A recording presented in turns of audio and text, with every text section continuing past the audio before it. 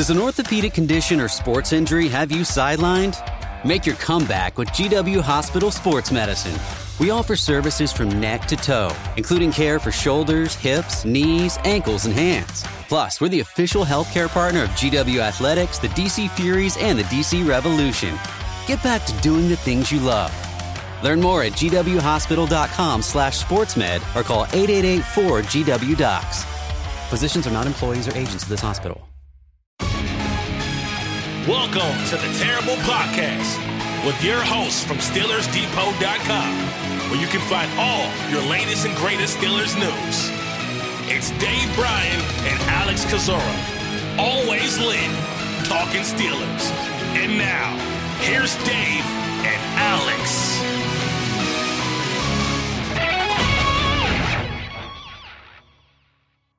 Welcome to the Terrible Podcast, Season 13, Episode 96. He's Dave Bryan. I'm Alex Kozora, SteelersDepot.com. Thanks for being back with us here this Monday. Steelers Nation, Dave, officially 1 week away till the start of the tampering period of the 2023 offseason / free agency. Wednesday, March 15th will be the official start of the new league year. So news should pick up here pretty quickly, but it already has, Dave, with the 2023 NFL Combine essentially over. Some bench presses to finish up on Monday, but a weekend of jam-packed football. It was good to see.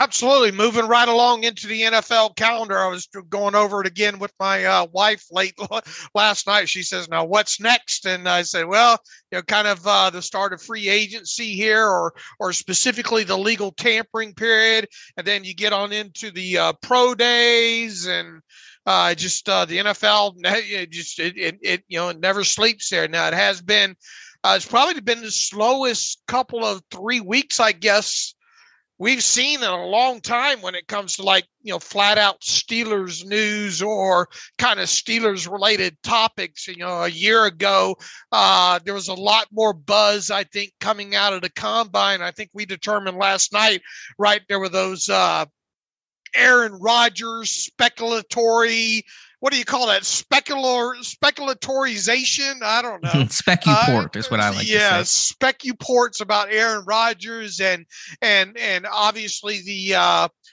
there was a lot more buzz, I think, from or paid attention when it came to the Combine related to the quarterbacks, because the Steelers obviously seem to be Andrew Voorhees, a top 100 prospect, tore his ACL.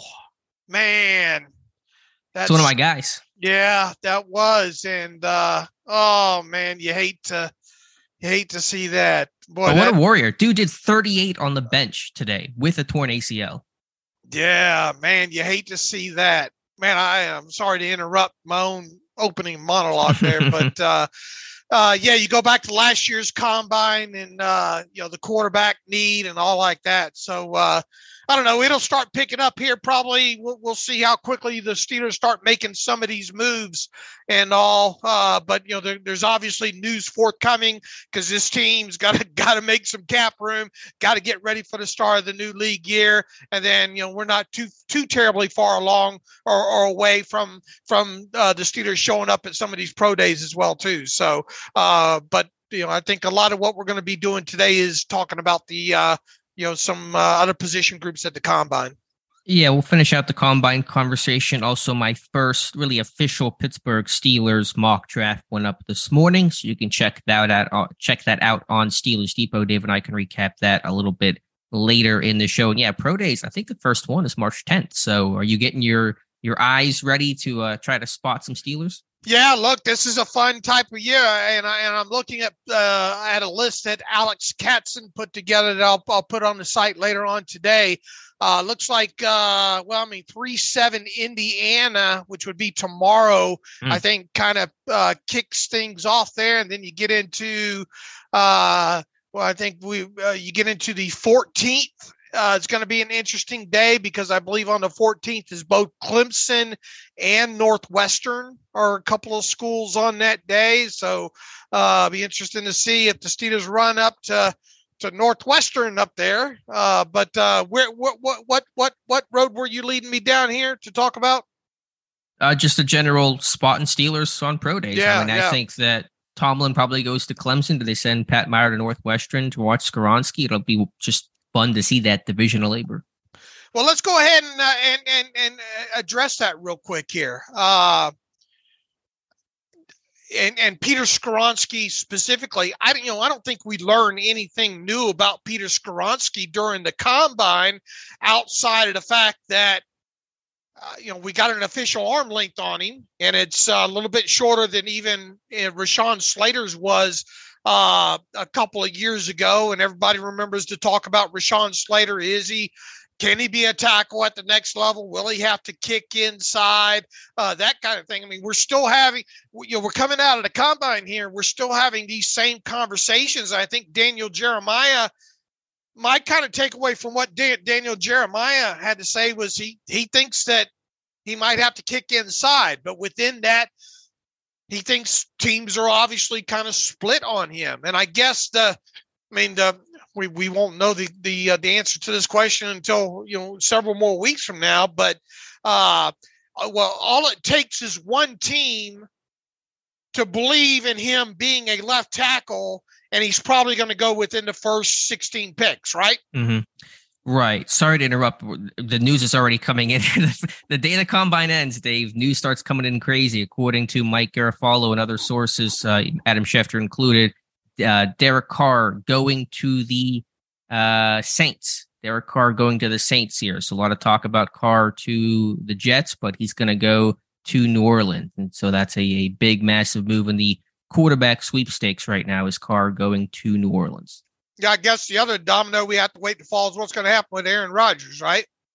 Right. We'll have to see there. It maybe sounds like he's going to stay in Green Bay, but no official announcement. And Garafolo kind of threw me off because he wrote David Carr by mistake, and so he pulled the old name there. But anyway, to jump back into the offensive lineman and the combine, yeah, Skoronski seems like somebody who NFL teams are going to view more as a guard than a tackle. He spoke at the combine over the weekend and said that, hey, I feel like I'm a tackle. I'm open to playing inside. I'll play wherever teams want me to play, but I just want to let them know that I feel like I can be an NFL tackle, because he was one of the best tackles in college football over the past couple of seasons. But 33 is typically the benchmark for an offensive tackle. Skoronski, 32.25, just given the overall frame. He's a guy that's more likely than not to kick inside. Now, I guess the question becomes, does it matter when it comes to those, a team in the first 16 selections? Do you like Peter Skoronski enough to say, we don't care where he lands? Now, even though he was, really prime, I don't think he even played any guard at Northwestern, period. I mean, is he the kind of guy that we like him, period? And, and I'm talking about a team within the first, 16 selections there saying, we like him, period. We don't care if it ends up. In other words, if you had him slam dunk as, well, he's probably going to have to play guard, do you still take him, never having seen him do that, if you're a team in the first 16? Yeah, it's part of the calculation. Then there's the conversation about the value of taking a guard that early. Right. I mean, generally, and it's not, no one's beholden to anything. And it can just, as you said, take one team to either view him as a left tackle or want to take a guard. Quentin Nelson was a high pick. Jonathan Cooper was a high pick decade plus ago. But if he is going to be more of a guard, it's more likely he's going to fall than if teams viewed him as a tackle. If you're the Steelers and you're sitting there at 17 and he falls to you, do you run the card up? Period. I don't know if I'm ready to say that on him right now.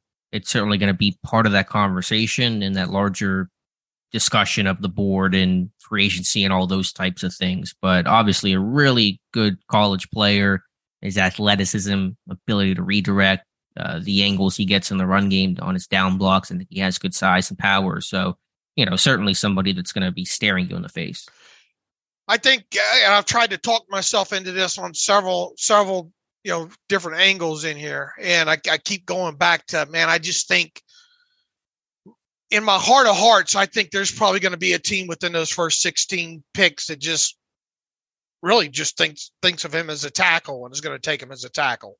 And Do you if think not, he goes before Broderick Jones and Paris Johnson? No, I don't. Okay. If that happens with all the quarterbacks that are going to go, just the odds say maybe he does make it to 17. Right. Well, that's part of this thing going back and forth with trying to talk this out through my head here.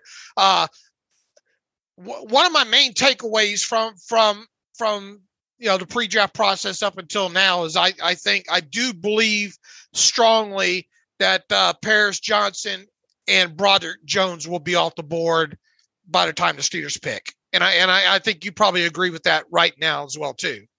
I do. And then the question becomes, is Skoronski the third tackle off the board?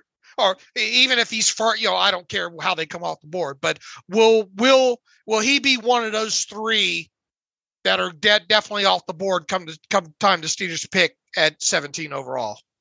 I wouldn't be as confident in saying Skoronski's going to be gone as I would with Johnson and likely Broderick Jones and Christian Gonzalez, the corner from Oregon. All those guys I can almost rubber stamp they won't be there. Skoronski, we'll see. All right, what scares you the most about him? Just the arm length and the position uncertainty? Yeah, I guess a little bit of that overall. I don't think his tape really doesn't have major flaws on it. Again, he was such a stud, such a consistent left tackle for the Wildcats. He was damn good. I went back and watched some more tape on him, and he's damn good. The thing is, you don't know, and I guess the new term now is instead of playing inside of a phone booth, it's playing inside of an elevator now because phone booths are really no more here. But how do you evaluate a guy, for a position switch like that? Never haven't seen him play the position. Sure. Obviously you have measurables and you see the way that he moves, but you've never actually seen him do it on the field in a game. And that's your first round pick. That's your guy of the class. To have that projection creates that extra layer of uncertainty in a draft world that is always, containing some level of uncertainty. All right, let me circle this all the way back to Clemson Northwestern being on the same day. If the Steelers thought they might have a chance at Skoronski and they were serious about maybe making him the pick, then wouldn't either Tomlin or Omar Khan be at the Northwestern Pro Day? History says yes. Again, we'll see how strong the Blues clues hold, but every single Pittsburgh Steelers first round pick since I think Marquise Pouncey, Pittsburgh has had their head coach and or GM at that pro day. Ziggy Hood was, we believe at least, the last exception to that back in, 2009. So history says yes. All right. So, that will be, we'll get that date past the calendar here pretty quick, right? I mean, if Connor Tomlin shows up at the Northwestern Pro Day, we should find out about it, A, and number two, that would mean a lot, wouldn't it? Oh yeah, 100%. It would be on our radar. Now, what if one goes to Clemson and one goes to Northwestern? Then it still holds water. Oh yeah, no, for sure. I mean, it would. It's obvious interest there, and obviously there's a couple other Northwestern guys to look at, but Skoronski's going to be the big name to watch, right? Because Adebayorle, right there, and it seemed like they got another kid up there too, right? Those are the top two, though, right? But. And it would be quite the story, too, if both of them just bypass Clemson. Right, because they always go to Clemson. I think they're going to be at Clemson, though. Right. All right. So I guess what I'm getting at here is if neither one of them show up at Northwestern, then it would be quite a surprise, if Skoronski wound up being the pick. Right. Again, that's what the history says. I know it is a new regime with Khan, but I think he's going to be cut from a similar scouting cloth as Kevin Colbert. So I still expect that first round pro day to hold true until proven otherwise. All right. Once again, that's a week from tomorrow. Yeah, that'll be a busy time, though, with free agency technically kicking off the next day. That is a busy time for the NFL. Right. Okay. We're went right down the You did. rabbit hole there with you. You didn't see that one coming there, but I thought it was worth discussing. All right. Speaking of offensive linemen, the Steelers, we compiled the list, and kudos to Joe Clark and Jonathan Heitritter. Just a fantastic week of work at Indianapolis at the Combine. And, we got a long list of formal and informal interviews. And why is it important when it comes to formal interviews? Well, unless they changed anything, it's now 45 that they can have the quote unquote formal interviews with. And I think we built a pretty strong list of the formal guys, and obviously a lot of cornerbacks in there. So I think that's one big takeaway there is, man, they were super interested in the cornerback class. And not that was surprising, but I think the takeaway here is this team's probably going to come out of the first 4 rounds with a cornerback. Didn't see as far as the tackle list went, not that long, right? Or at least that we were able to compile. Yeah, we don't have the full 45. They did talk to the top names in Paris Johnson and Broderick Jones. And sometimes you're not quite sure because these are only 15-minute interviews. And if you talk to, I think, Darnell Wright, they didn't speak with him, or at least whenever he had spoken with the media, there was no meeting scheduled. But if you speak with him at the Senior Bowl, you need another 15-minute interview at the Combine. You may skip that because you only get 45 and go with somebody like a Paris Johnson who has not been part of the All-Star game circuit. You haven't talked to him yet, so you want to make good use of your resources in that those slots that you have. So it offers a window into what this team is looking for, but I always kind of take these things with a bit more of a grain of salt. Okay. But, I mean, it is something worth compiling and all like that. But sure. What is your moving on from that? What's some overarching takeaways that you have from the Steelers week at the Combine? From like the interviews, or just in general? Just kind of overarching thoughts overall. The cornerback interest. I mean, not surprising, but significant. Sure. Yeah, there's still things you can glean from the interviews they have. I'll probably have a post later today on the site about just kind of, flushing out all the numbers we have in terms of guys that we know for sure had formal 15-minute interviews with Pittsburgh. There is still something to I think, learn there. It was pretty defense heavy, corner heavy overall, more interior offensive line than offensive tackle. No formal running back interviews. It was all informal, which kind of made me chuckle a little bit. Obviously not going to be a need there. So nothing incredibly surprising from the interview process, but the interviews were heavy at the positions where I think depth is strong. Corner, off-ball linebacker, interior offensive line. You're seeing them talk to a lot of those guys there. All right. So shall we go by, let's see, where did we leave off the other day there? We had gotten through defensive line and edge and linebacker, and we had previewed kind of the defensive backs there before they got on the field there. Shall we start with the actual on-field results when it comes to a few of those guys?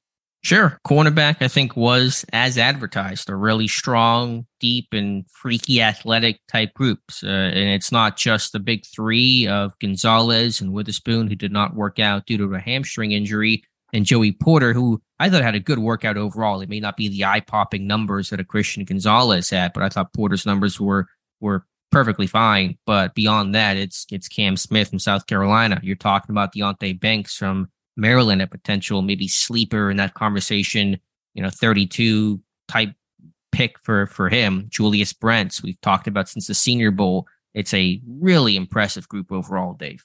Yeah, Deonte Banks out of Maryland. You look at his measurables overall, 6 foot and 1/8, 197, 31 and 3/8 inch arms, 4.35 40, and boy, he probably hit his head on the roof of Lucas Oil Stadium a couple of times. 42-inch vertical, 11 foot 4-inch broad jump. I don't think he did the that's another thing. One of my takeaways, or one of my wonderings is, man, what's going to happen with the 20-yard shuttle and the 3-cone at the Combine? 2, 3, 4 years from now, maybe even early as next year. You look at and what's going to happen to some of these on the field drills. You see a couple of these offensive linemen get dinged up and all like that. And I know it's every couple of years you see one of these guys go down with a serious injury. At the combine. Is the NFLPA or the agents going to be like, is a good portion? Are they just going to go and get their physicals done and maybe run to 40 and call it a day? My hope is that isn't going to happen. But I got to tell you, man, there's two of these events that I really like to see the outcome on. And those are the 20-yard shuttle and the 3-cone time. And it just seems like more and more of these kids are putting these off until their pro day. And I wonder if that's going to be more of a trend moving forward here. I think it already has been, and it probably will continue. And heck, even the physical isn't safe for these guys. You had the Florida tackle who, whatever the story is there, was injured basically in the physical part of the evaluation and couldn't work out. So that was a pretty wild story. Back to the defensive backs. When you look at a guy like Banks, and everybody knows Mike Tomlin has a link there to Maryland, right? With Dino going there and obviously being close with the head coach there for several years and all like that.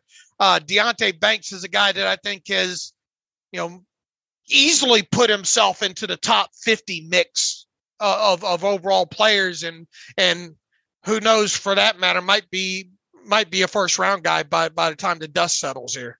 Yeah, I was watching some tape on Banks last night. I'll have a full pre-draft profile on him in the next couple of days. And he's got good size. He's got speed to run vertically. It matches, what he ran, which was an excellent 4.35. He's able to play the deep ball. He's a willing tackler. He doesn't have tremendous length, but I think he uses his overall frame well. He's a guy that played, both outside cornerback spots, field and boundary. So moved around a little bit. Didn't have high-end production, didn't have the interception numbers, but just the overall profile is of that man coverage type of corner. And obviously his workouts were fantastic. So throw him into that, back end of the first round conversation. And Joey Porter Jr. as advertised, right? Maybe not as long as arms as what some people thought he might show up with, but certainly long enough. I didn't come out a weekend thinking Joey Porter Jr. is going to have problems feeding himself. No, 34 is historically good. I think Brent's tied him. Some people had just said, could he be 35? Something really just, freaky, and didn't quite hit that. But again, a really good workout. 4.4640 to me is an excellent time for his frame. The vertical wasn't great, but it was fine. There's nothing about him that made me say, oh, I feel differently about Joey Porter Jr. in a negative way. Coming out of this weekend as I thought coming into this weekend. I guess the only question at this point is does he survive the first 16 picks? And if that winds up happening, then odds are good he wouldn't make it past 17. Right. And just to highlight and do a quick teaser of my mock draft, I had Joey Porter Jr. at 17, just for all the obvious reasons. I think there is a chance he could fall, knowing that you have 4 quarterbacks that'll be gone. You're going to have at least 2 offensive tackles gone, at least 2 corners ahead of him in Witherspoon and Gonzalez, gone. Put in Anderson, Carter, whoever else ends up going. Just the math says somebody's got to fall a little bit, and maybe Porter is that guy. Okay. But just what are some other maybe less known names that you caught your attention overall? I thought again, Darius Rush has been one of my guys for a while. I thought it was a good workout for him, showing that great straight line speed, running a 4.36 overall. Owens guy Clark Phillips I thought was fluid and caught the ball well. He's got really plus ball skills.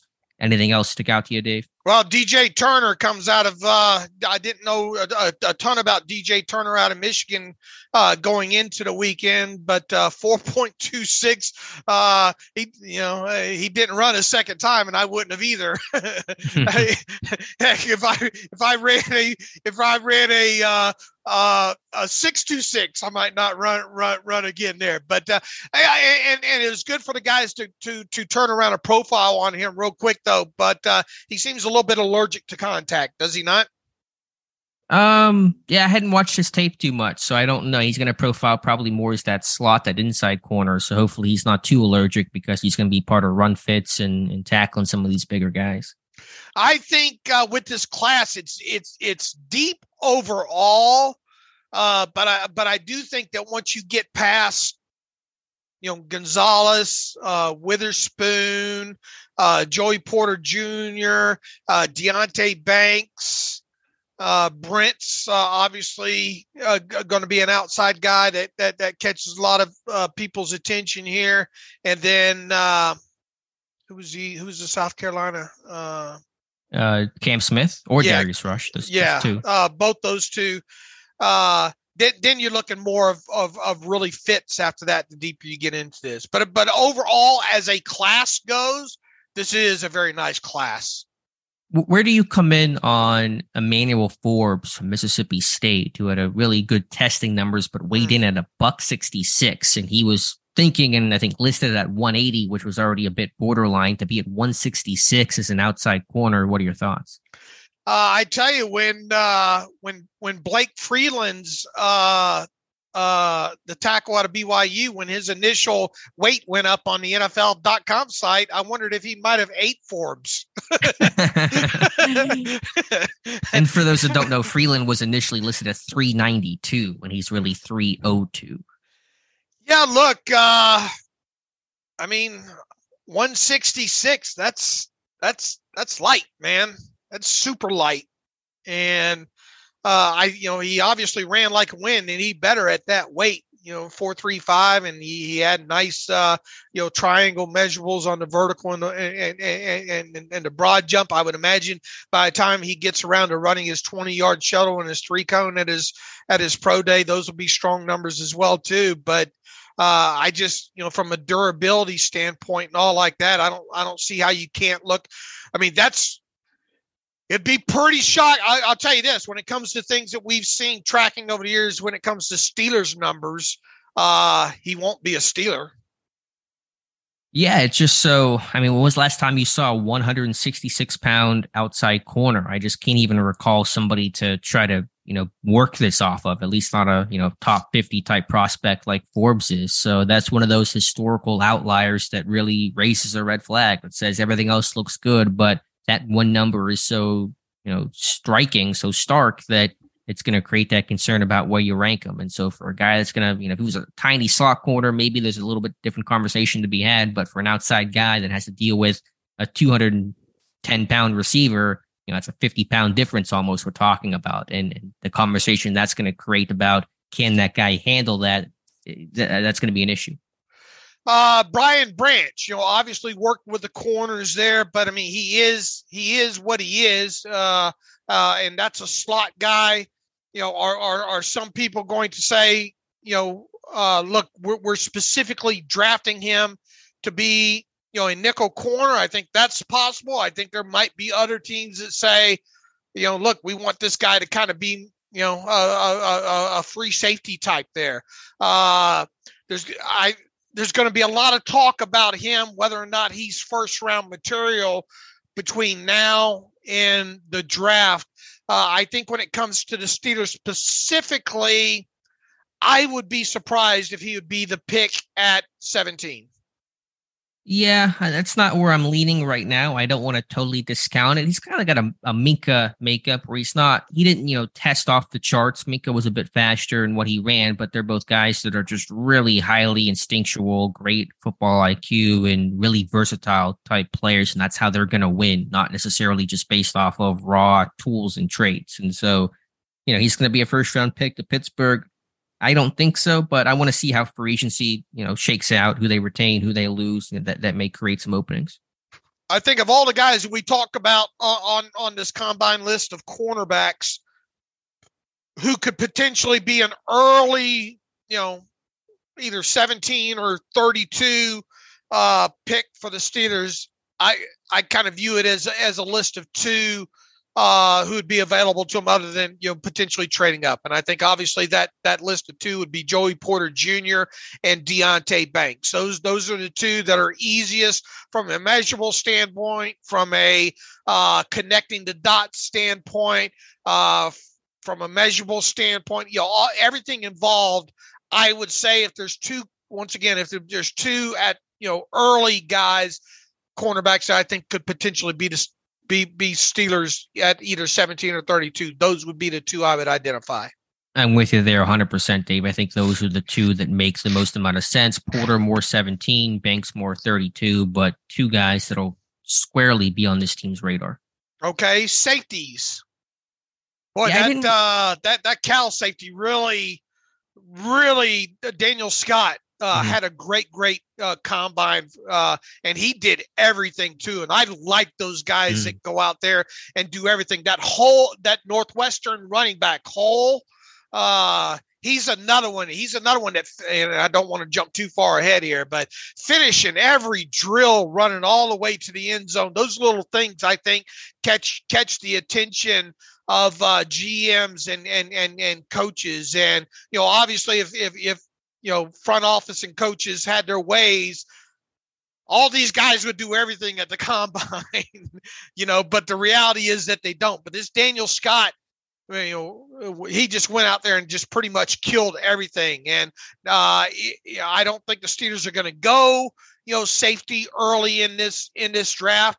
But I thought Daniel Scott really did a good job of kind of, putting himself out there and putting himself in position to be one of the first few safeties off the board in this class with what he did in Indianapolis. And Sidney Brown, I think out of Illinois, is going to be another one that if a team needs a safety early on in this draft, that's going to really turn a lot of heads as well too. And the Pitt kid, Brandon Hill, I don't think he winds up as a member of the Steelers, but I think he really got a lot of people's attention. Maybe not so much in the NFL world, but us YouTube scouters or whatever you want to call us on the outside, I think he really caught a lot of people's attention this week. That's a great big three to talk about. Those are the names I was going to mention as well. And I'm with you, Dave. I think watching those guys compete to do everything, I understand why some guys don't, because it's a taxing couple of days with the medical, the interviews, the early drug tests and all that kind of stuff. So I understand some guys who don't want to run the 3-cone after just having this, crazy long experience. But I love the guys that compete. And Scott was fantastic in terms of the RAS score and the overall workout numbers. Now he's older. He's a 6-year guy at Cal. I talked to him at the Senior Bowl about, why he stayed, could have come out last year and wanted to come back and, improve his game, became a team captain. So there's going to be just the age concern there, but I think the tape overall is pretty solid. Yeah, Sidney Brown, like his brother Chase, both had really, freaky workouts overall. Couple guys that I was a bit disappointed in. Jair Brown from Penn State, thought he would have better testing. A 4.65 is not going to get it done. And then Christopher Smith from Georgia, I think, has really strong tape, but lacks size and ran also in the 4.6s. I think he's going to be a guy that slips because the size and the testing just aren't there for him. Yeah. And look, I mean, is it unthinkable that the Steelers will draft a safety, more of along the lines of obviously someone that maybe can play in the slot, play down low in the box predominantly. I think we'll get a couple of our, some more answers, some more clues to that when we see what happens here at the early portion of free agency, specifically if this team re-signs either Terrell Edmunds or DeMonte Casey or even both. If they re-sign both of those guys, I think the likelihood of them drafting a young safety, especially in the first 4 picks, goes way, way down. I mean, it's already probably kind of low, the chances of that happening anyway, but I think we'll get more, within the next week and a half here, maybe, depending on how long some of these guys have to sit out there before they're signed, as it relates to the Steelers and the safety position specifically in the draft. Right now, I would venture to say I don't expect them to draft a safety. If there is a guy, it would be more along the lines that the Branch kid out of Alabama that we just talked about, who has kind of that versatility, that sub-package versatility to play in the slot. I would think that if there was one guy within the first couple of rounds, it would be him. But outside of that, I'm not expecting them to touch this group until maybe, later on in the draft with some of those picks. Excluding Branch, I really don't know who the first safety off the board is going to be, just from a general NFL draft interest question. I don't know if it's going to be Antonio Johnson from A&M, Jamie Robinson, Florida State. Do you have any idea who that first name might be? Yeah, I mean, once again, I think depending on what you need, that Daniel Scott's going to be out high on a lot of people's boards. Sidney Brown kind of gives you the who's the Arizona safety? Buddha, right? Buddha Baker, yep. Doesn't he kind of give you those vibes a little bit? A little bit. I thought there was a good comp that I saw from, I think, Ben Fennell, was that Hufanga from San Francisco. The hair, maybe the hair is a little bit to do with it, but just kind of that crazy literal hair on fire attitude. That guy's a hell of a player, Andy Hufanga. Yeah. Now Brown, I think his tape wasn't quite as good as I hoped it would be, but he's a pretty fun player to watch that has special teams value, and it's going to be a high effort type guy. So he'll be a day 2 guy. All right, we won't spend a lot of time at all on the quarterback position, but they're fun to watch. That was a really fun workout. Yeah, it really was. That Anthony Richardson put on an athletic show for sure, and I thought he he showcased the arm quite a bit in the drills. I thought C.J. Stroud from the on the field stuff represented himself well. I thought. Obviously, Bryce Young didn't do anything, but him showing up, he must have drank a lot of water before weighing in. Came in at 204, so that'll calm a lot of fears on some people. And he did measure it in, a little bit. 5'10" and an 8, I think, was his official. Look, those are all guys that people thought could potentially. The real question, I guess, becomes. And it would obviously help the Steelers and push another player down. Is Anthony Richardson going to be a guy to go in the first 16 picks now? Yes, 100%. Bet my house and your house on it. Okay. Well, if then that's the case, then you have at least 3 quarterbacks, and then the conversation on Will Levis will obviously continue as well too. But I think regardless, we expect 3 quarterbacks to come off the board before the Steelers pick at 17. And I expect Levis to be off the board before 17. So now the order in which they go is a whole separate conversation, but I just know 4 quarterbacks will be gone before Pittsburgh makes their pick at 17, and that'll help push some of those players down. But boy, that Anthony Richardson just put on a show for sure. Yeah, I thought Stroud, though, his placement, I was watching them do the slants, throwing those on one of those early drills, and you throw 3, and then the next guy goes, and Stroud's placement on those slants was the same place on all 3 throws, his accuracy overall. And I thought even on the deep ball, which has kind of been the knock on him, I think he underthrew his first pass, but as he kind of got into a groove of rhythm, you saw him really be able to throw the football downfield. So I thought Stroud was just as I know Richardson gets the headlines, and rightfully so, for just an insane workout, and he also looked pretty good in drills, but I thought Stroud's accuracy and placement was really special. All right, moving on to the wide receivers. Jordan Addison, come get me, he says to the Steelers. Yeah, he said, come get me, in a little joking way that certainly got a lot of headlines. The workout didn't scream come get me type numbers. It wasn't terrible, but probably not as good, especially when you put in context for the weight, coming in 173, lighter than expected, listed 177. Thought maybe he'd be in the 180s, but to run a 4.49, that 34-inch vertical, 10.2 broad. I don't want to make too much out of, what I would call average numbers across the board. The tape still, rules the day, but it didn't scream, this is my first receiver off the board type of day. I agree. But he did, for whether or not you want to believe it, dealing with some sort of a back strain there, and then cut his workout short. And when is the USC Pro Day? It is later this month. It is end of the month, the 21st, I think. Okay. So he's got plenty. Should have plenty of time to heal before that, right? So I will say this about Addison, though. I think he is what he is, though. In the tape, man, I tell you this: his work out of the slot, specifically, and going back obviously to his time at Pitt, he can run some routes, man. He can get open, and he's good after the catch. I just don't know if it screams. Well, it doesn't scream 17th overall. A lot, I think, would have to happen for a team like the Steelers to take him at 17 overall. I'm with you there. I 32 is a different story, I think. Right? Sure. But 17 is just a little strong. Now, he's a guy, to me, when I watched him on tape, that was more quick and bursty than having that great straight line speed. I know that he talked about he was going to run fast, and Kenny Pickett said his speed's going to surprise. In my pre-draft profile I wrote several weeks ago, I said he was a high 4.4s guy, and he ran 4.49. So I think I kind of pegged that speed pretty accurately.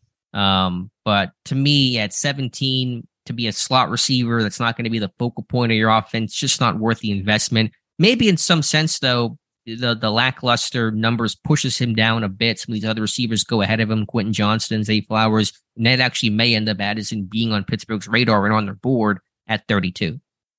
I tell you that Jackson Smith in Jigba did a lot to say, hey, I should be the first wide receiver off the board in this draft. Yeah, he didn't run, but the cone times are great. Just a natural catcher and just a really good feel, a really high IQ type player that I would love to see in Pittsburgh. Again, I think receiver not going to be the option at 17, so probably out on Smith and Jigba. But love that dude's game. Mims, obviously, ran fast. I think several people expected that to happen. A guy that I latched on to early in the process, went kind of straight to his tape because of kind of what he can do. I think I went and found right out of the chute, because this team, the Steelers, really suffered yards after the catch last year, and guys that could do stuff, potentially out of the slot. Xavier Hutchinson out of Iowa State. Not a first round guy, obviously, but I think you get into that third or fourth round potentially. I think he could potentially be a guy that might have this. If indeed the Steelers went wide receiver, day 2, I could see him potentially fitting a need there. Was he more outside, more inside? What's his kind of profile? I think he lined up all over the place over there. Okay. I'll pull that up while we talk over here, but he was somebody that just from a yards after the catch standpoint, that really caught my eye. Yeah. Good workout. What do you run? 4.53, 36-inch vertical. He's a bigger guy too, at 6'2", right. 203. So we're not going to expect, the small guy type numbers, but solid for him. Jalen Hyatt, obviously more. Now that is more of a predominant slot guy, or did a lot of his good work out of the slot. Certainly didn't hurt his cause with a jump of 40 and a vertical of 40 and a broad jump of 11 foot 3. I think he's going to be one of the top 5 wide receivers off the board. Zay Flowers has got himself in position to get drafted high. That's not a surprise. You get past several of these top guys, and then it becomes, I think, where does this guy help us as a fit? Sure, that's always the question. Are you an inside guy, an outside guy? Better versus man, better versus zone. What are we looking for? I thought the workout type guys, always a couple of those that have the big triangle numbers, and you want to go back and check the tape on Bryce Ford Wheaton from West Virginia, running 4.38 at 221, 41-inch vertical, 10.9 broad, really good agility scores as well. A guy that I'm sure, most people want to go back and check out more. And a guy at the Senior Bowl, I thought had a good week that, again, has those big triangle type numbers overall is Andre Yosevos from Princeton at 6'3", 205, running 4.43, 39-inch vertical, and really good shuttle times as well, a 6.85 3-cone. So, some people have tried to compare him to Christian Watson. I don't think he's quite that alpha downfield type guy that Watson was and is in the NFL right now. But Yosevos, a small schooler that, probably going to be maybe early day 3 type guy. Xavier Hutchinson, 174 snaps out of the slot last year, 494 out wide in 2022, and then 2021. Another heavy split, mostly to the outside, 491 on the outside, 118 in the slot there. So he has moved around quite a bit. Okay. Yeah, there you go. Matches up with what you said there. I still think Jaden Reed from Michigan State will be on this team's radar as maybe a later-ish type candidate, maybe fourth round if he slips a little bit. Receivers kind of tend to get pushed down because there are so many of them. Good 4.45 time. He's versatile, return ability, tough, smart, good blocker. I think Pittsburgh's going to like Jaden Reed quite a bit. All right. What about Parker Washington out of Penn State? I think more heavily slanted to a slot guy who'd be more of a mid-round type of guy. Yeah, he didn't run, so we didn't get to watch him too much, but, big slot, physical, yards after the catch type monster, broke a ton of tackles in college, kind of has that, I don't know, Juju type feel. James Washington, but like interior type version of him in terms of that squatty body, but that Juju type toughness with a long speed might not be fantastic. He's not going to have that 9.8 RAS score, but a guy that was super productive is going to get those tough yards. All right, another guy that really showed out well, Bryce Ford Wheaton out of West Virginia, really put up some athletic traits there at the combine. The thing about him, and he was a Shrine Bowl guy, so I was able to jump on some tape during that week there. I haven't watched any of him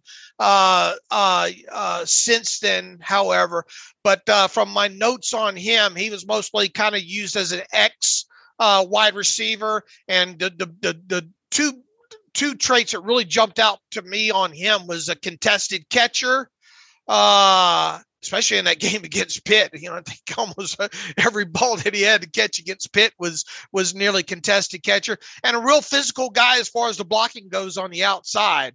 So I less so as a slot guy, but he did play, I think, a tiny bit in the slot. But I think teams that are going to look at Bryce Ford Wheaton are going to look for him for kind of what he was at West Virginia predominantly, and that was kind of an X receiver there. But he certainly did represent himself well at the combine from an athletic standpoint.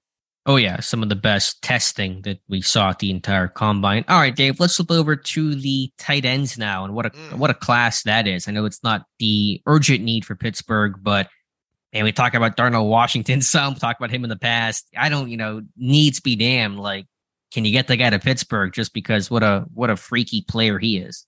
Boy, fan of myself here still. Daniel Jeremiah, I think, said during his conference call, what did he say? He's had like 10 tight ends that he thought could go, I forget. I think like top 3. I forget. The point is a very deep. I think he said it's the deepest tight end class in a decade. Boy, that Darnell Washington, if you're looking for a big body guy that can move some furniture around and can give you something in the middle of the field, passing game, and a huge catch radius when it comes to him. 83 3/4 inch wingspan on him. He can run a little bit as well too. I think one of the biggest takeaways, 4.08 20-yard shuttle for a guy his size. I mean, come on. People would probably look at that 40-yard dash and say 4.64. But I mean, don't forget this guy's 6'6" and 5/8, 264 pounds. And you run that number, that's pretty big. And he has no problems getting into a lobster either at 11-inch hands. And I think one of the last reps there on the fades, kind of the end zone fades that they did in when the tight ends were on the field with the quarterbacks there, that one-handed catch. I mean, that's kind of what you're buying when it comes to a guy like him. So 17th overall, obviously way too rich, I think, for a guy like him. But man, you get into, I don't know how early he's going to go, but you get into those two picks that the Steelers have. Do I think that they're going to go tight end with either one of those picks? Probably not, but it would not hurt my feelings, if that guy was your second tight end, because you could have him on the field quite a bit in either 11 or 12 personnel or whatever you want to do, and you would damn sure be running to his side. He's going to be a top 40 pick. to me. No doubt in my mind about that. Just that rare skill set of athleticism, blocking, size, production, just off the charts. And yeah, that one-hander that he had, he wanted that ball high. The rep before, he wanted it high. It came in low. And I think he told the quarterback on that last chance, hey, throw it as high as you can. I want to go get it. And he went up there and got it. But yeah, that 4:08 short shuttle time, only one cornerback had a better short shuttle time than Darnell Washington's 4:08, and that was Julius Brents from Kansas State. And so just to kind of put into context how freaky he is, even watching him on the blocking sled, all these guys struggle so much. They pop up. They're trying to really run their feet a million miles an hour.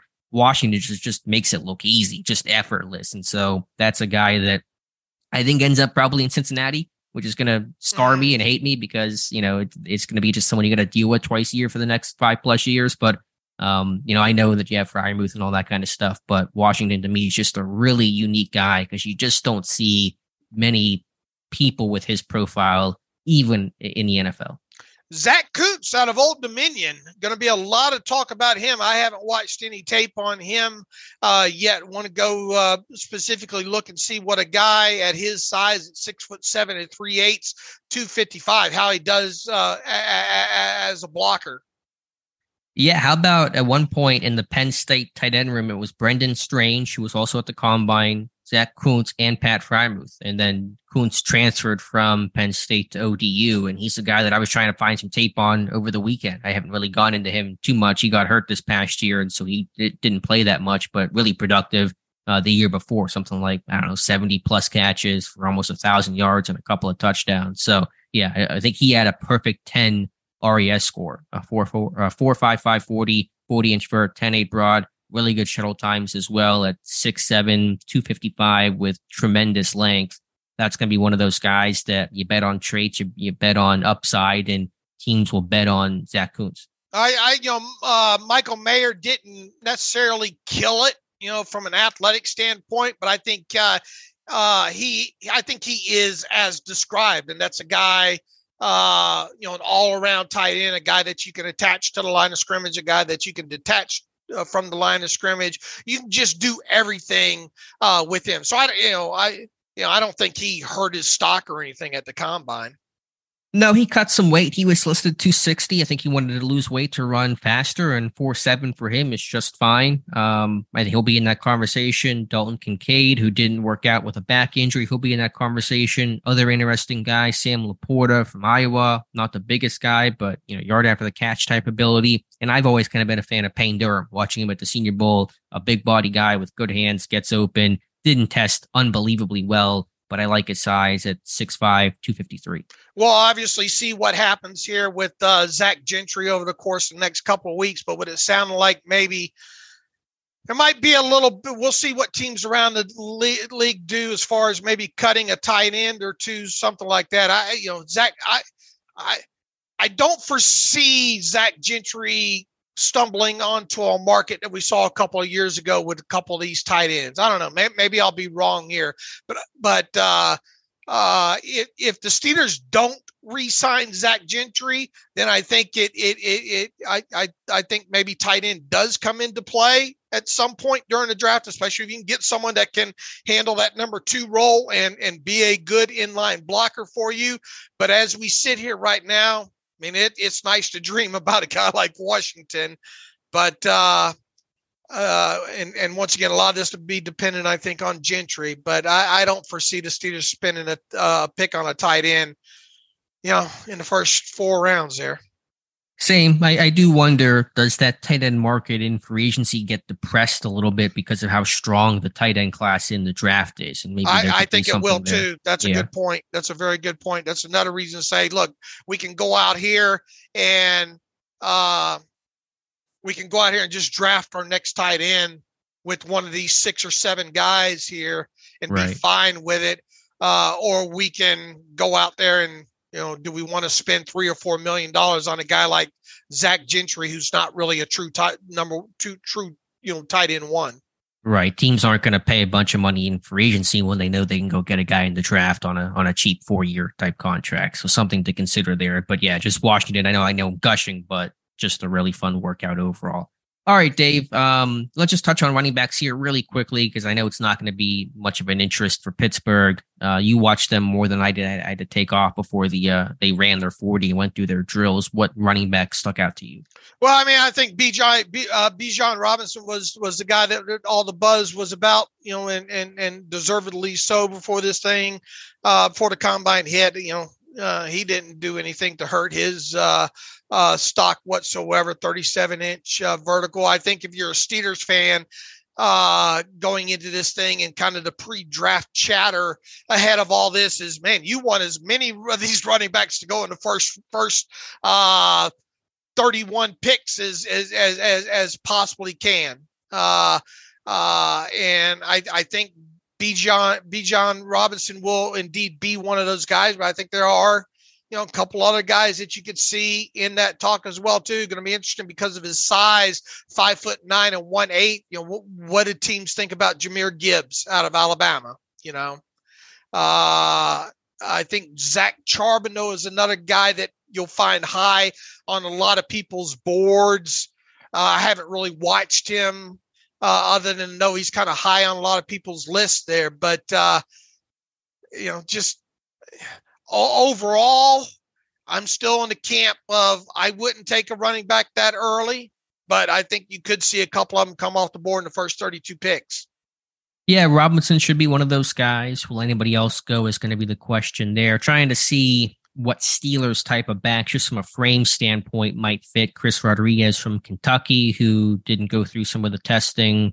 The UCLA kid that you mentioned, Roschon Johnson, the other Texas back. Again, we're looking bigger guy, 6 foot, 215 plus pounds. Again, not expecting Pittsburgh to have interest there, but maybe as a potential undrafted free agent that could be brought in, somebody that falls out of the draft. That's kind of where I'm looking right there. And you mentioned Evan Hull as well, right, Dave? Yeah, somebody's going to get them a nice player in Evan Hull mid to later rounds of this draft. He's a guy that I would imagine that he could give you something on special teams. He's that kind of guy, I think, in that. So I love seeing these guys that say, the heck with it, I'm going to do everything and I'm going to finish out these drills. So Evan Hull, definitely draftable. I think it's a matter of where. He was a Senior Bowl guy as well too, so that'll mean a lot to a lot of these guys. A lot of these front offices as well there. Mohamed Ibrahim out of Minnesota, I think is a guy that, obviously going to be a mid-round guy. I don't think he did much of any. He did participate in the on-the-field drills there, but I think as a Steelers fan, running back's not anything that you have to pay attention to in this draft unless they got a 7th round guy. And I would hope that 7th round guy would give you something on special teams.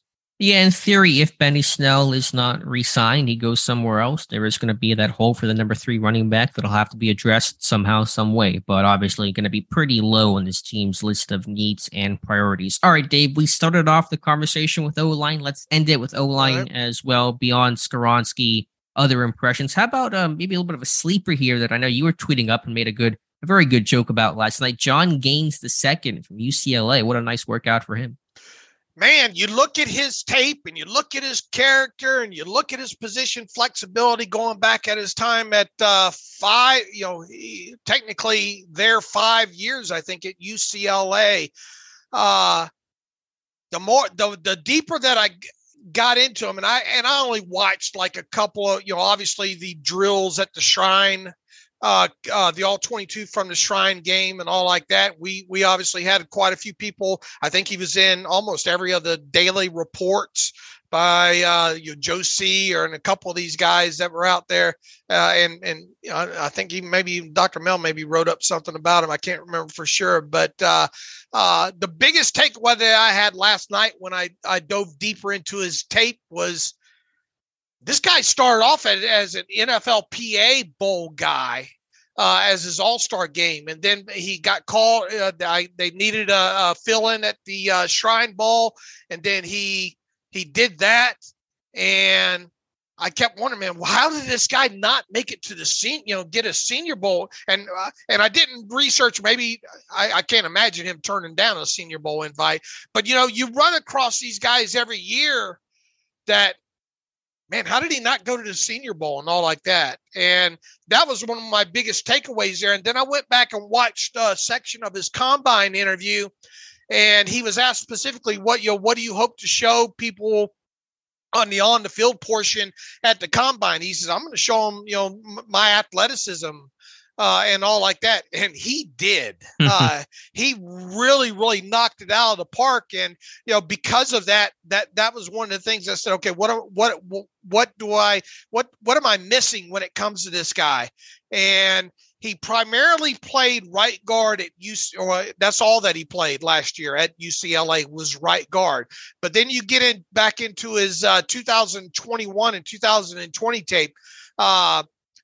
He played up and down the offensive line there. He played left guard. He played center. Some very nice snaps that I found at center at UCLA. Obviously played right guard and a handful of snaps at right tackle. I didn't specifically seek out any of those snaps. And I think he's even listed as playing one snap at left tackle. and I don't know what that was all about. I haven't researched that down there. Character just seems to be off the chart with him.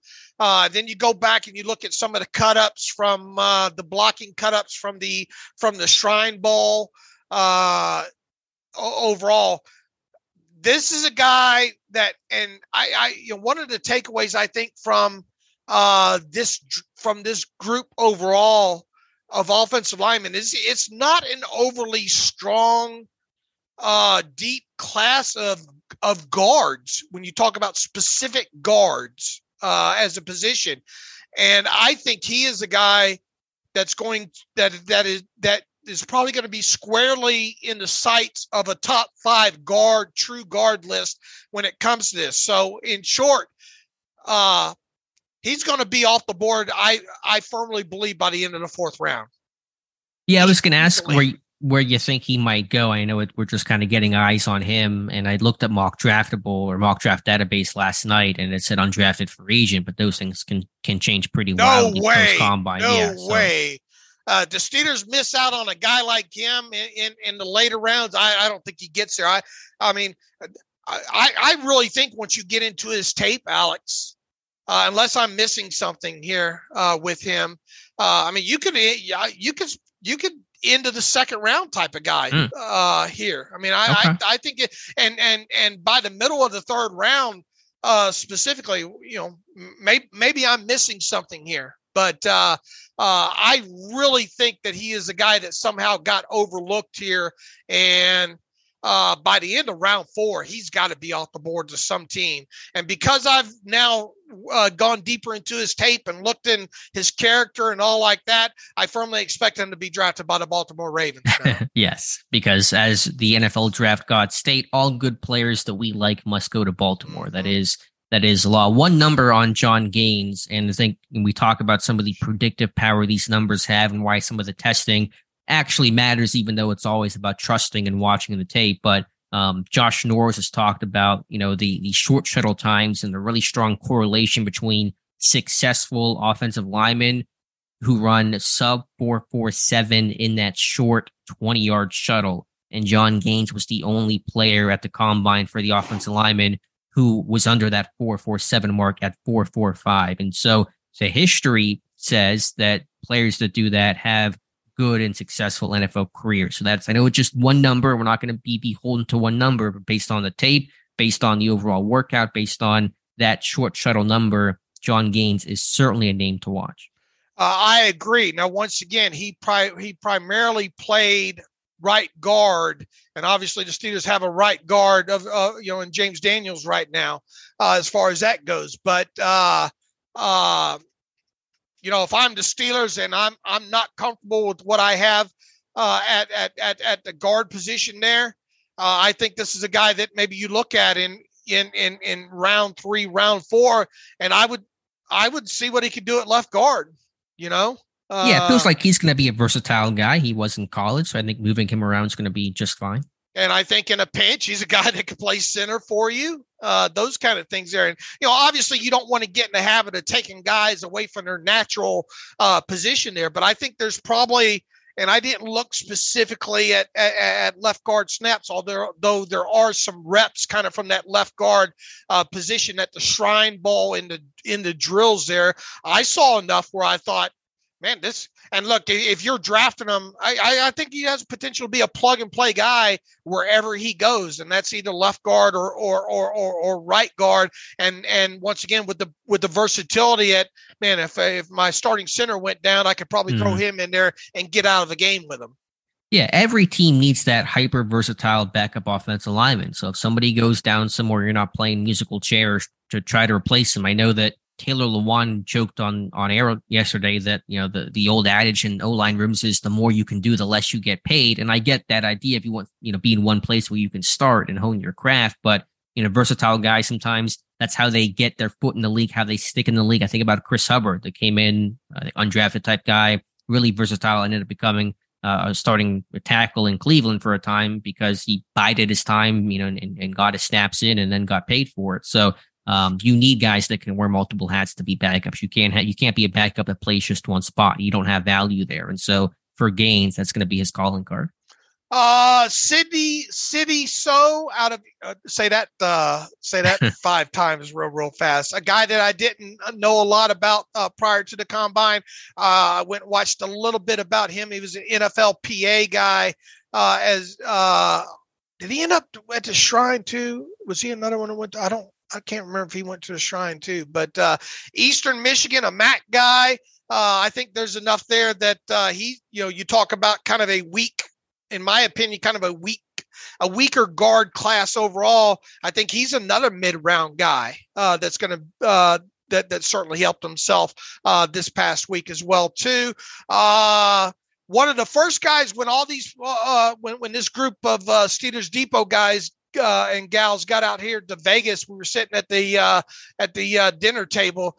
I said, man, watch that Ricky Stromberg out of Arkansas, the center there. And I don't know so much about his position versatility overall, but if you're looking for a center in this class, I think Stromberg is somebody that you got to keep in mind there. A guy that probably we haven't talked a lot about overall that's probably going to go high, Luke Weipler out of Ohio State.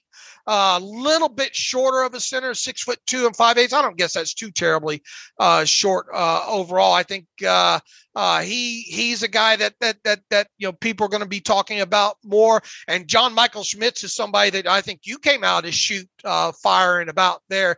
The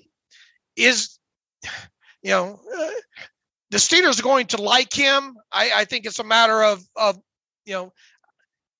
center is one of those positions that, man, how high do you take a center in today's draft? I mean, every team obviously needs one there.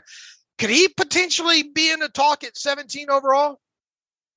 I think that's pushing it a bit. I think 32 feels like the sweet spot for him. And he's a guy that I know played primarily center at Minnesota, if not exclusively, but I think has the size and frame and skill set to kick out to guard. And he talked about, I think he might have played a little bit of guard like in high school. I know that's going way back, but he was open to playing wherever he needs to play. So I think 32 for John Michael Schmitz is a perfect place. All right. Would you pull the trigger there potentially?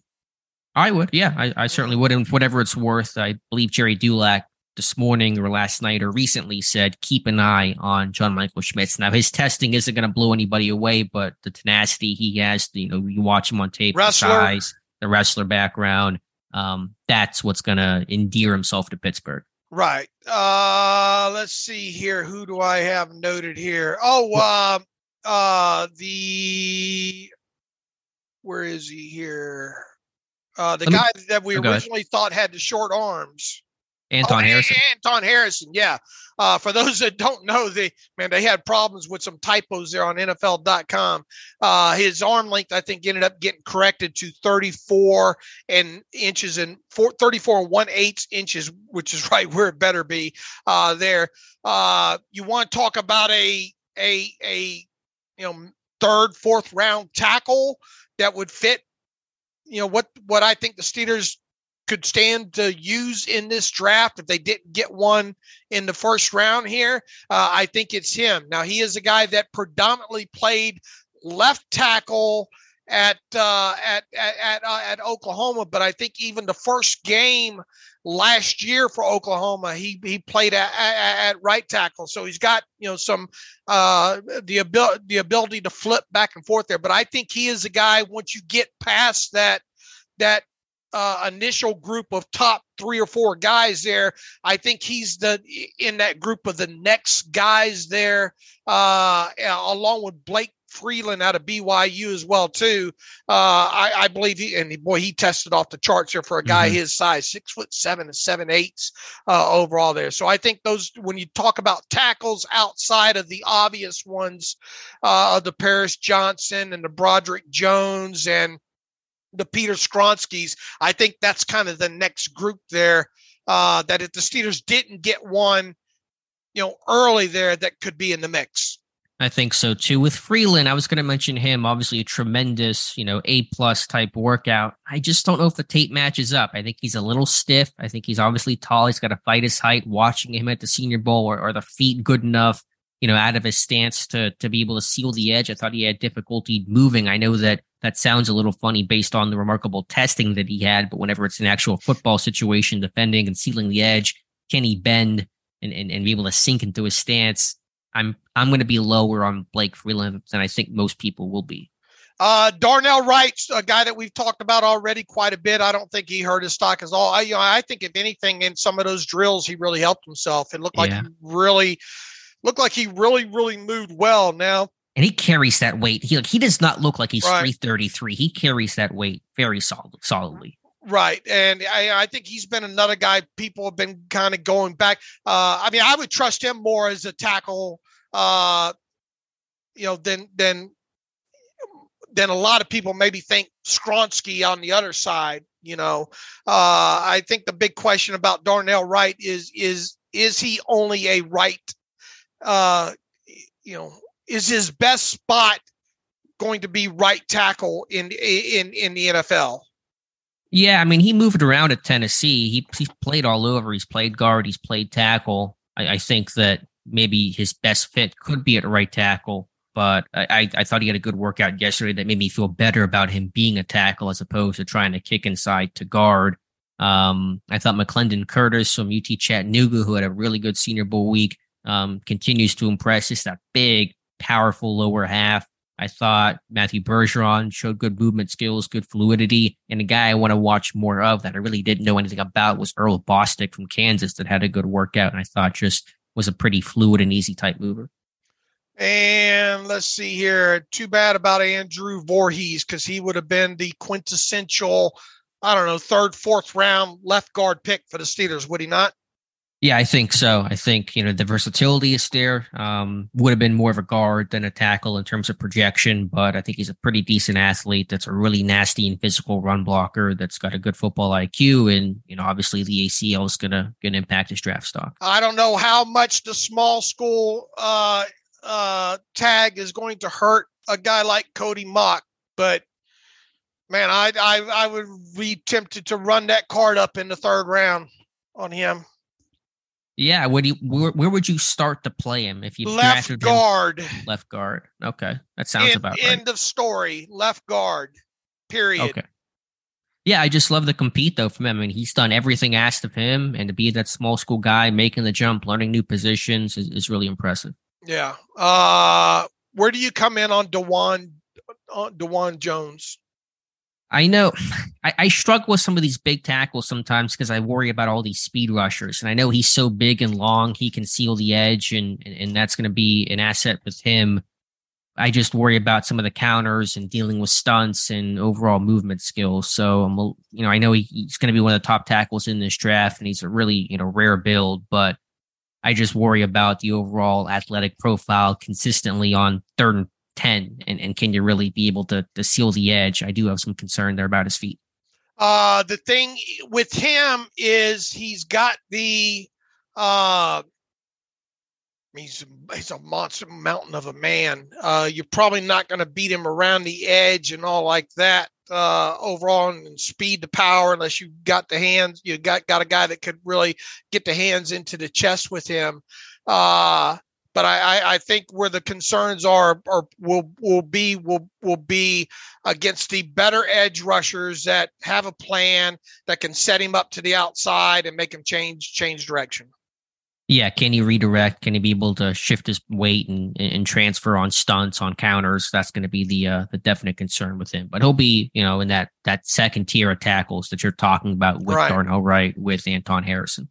Right. All right. Who else on the offensive line list here?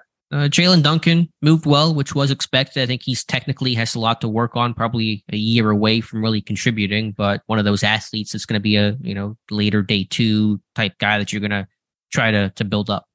All right. Somebody, as we start transitioning toward your mock draft here, Tyler Steen you have in there. I have not watched anything on Tyler Steen, so educate me on Tyler Steen out of Alabama. Yeah, he's got good size, maybe lacks that elite length. It's going to kick him inside. I think he had a really good Senior Bowl week. That's where I kind of first saw him in some of those 1v1 pass rush drills, the size that he has, the anchor, the power.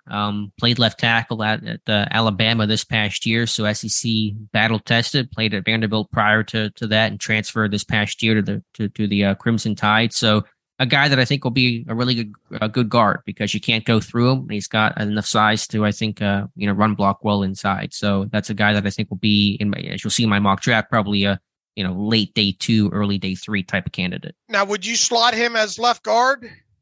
Yeah, I would play him inside. How much do you know how much he played there? He was a left tackle all last year at Alabama, and I think probably was pretty much his role at Vanderbilt as well. But he was playing inside at the Senior Bowl, so he was kind of getting some work there in this pre-draft process. All right, you have him at what round? 80, third round, which might feel a touch high, but I think if he's worth it, he's worth it. Looking at his snaps from last year, most of it, as you stated, pretty much all of it was at left tackle. No, that was in 2021. I'm looking at here. Should have been the same in 22. Yeah, 2022. Yeah, pretty much all. All of it at left tackle there. So he would be a guard convert, right? Yeah, he'd be a guy that moves inside, but I think he's already worked on that some. Like I said, Senior Bowl, they kicked him inside. I thought he had some really good reps there for being pretty new to the position with some time. And he would have that versatility, too. Somebody who went down, he could play. So, you get him coached up at guard. He's got that tackle background. You're going to have a versatile backup. And for clarity purposes, you would have had Voorhees in that spot had he not been injured, right? Yeah, I had the whole thing written up, and then he goes down, and I said, well, probably want to change that in the mock, and probably a good call given that this injury seems to be pretty serious for Voorhees. All right, let's go ahead and transition into your mock draft. All right, mention it a bit earlier, Dave. Or did you have anything else to talk about as far as combine goes? I think we tore it up pretty good there. I think so. So my mock draft, 17th overall, first-round pick, Joey Porter Jr. as chalk can get, but don't overthink it. I probably overthought the Kenny Pickett pick last year by not choosing him. I won't do that again for this mock draft anyway. We'll see about the future ones, but Joey Porter Jr., if he falls, easy connections there, a need.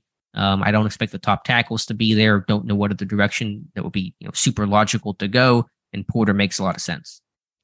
The only question is now is he there or is he not there? Right. Right. And it's kind of a coin flip for me, but assuming assuming he's the third corner off the board behind Gonzalez, behind Witherspoon, you have the top tackles that'll be gone, 4 quarterbacks, Jalen Carter, Will Anderson, whoever else ends up going, just the math starts adding up that says, if he's, in that 15th player off the board, maybe he'll be the 17th player off the board. All right.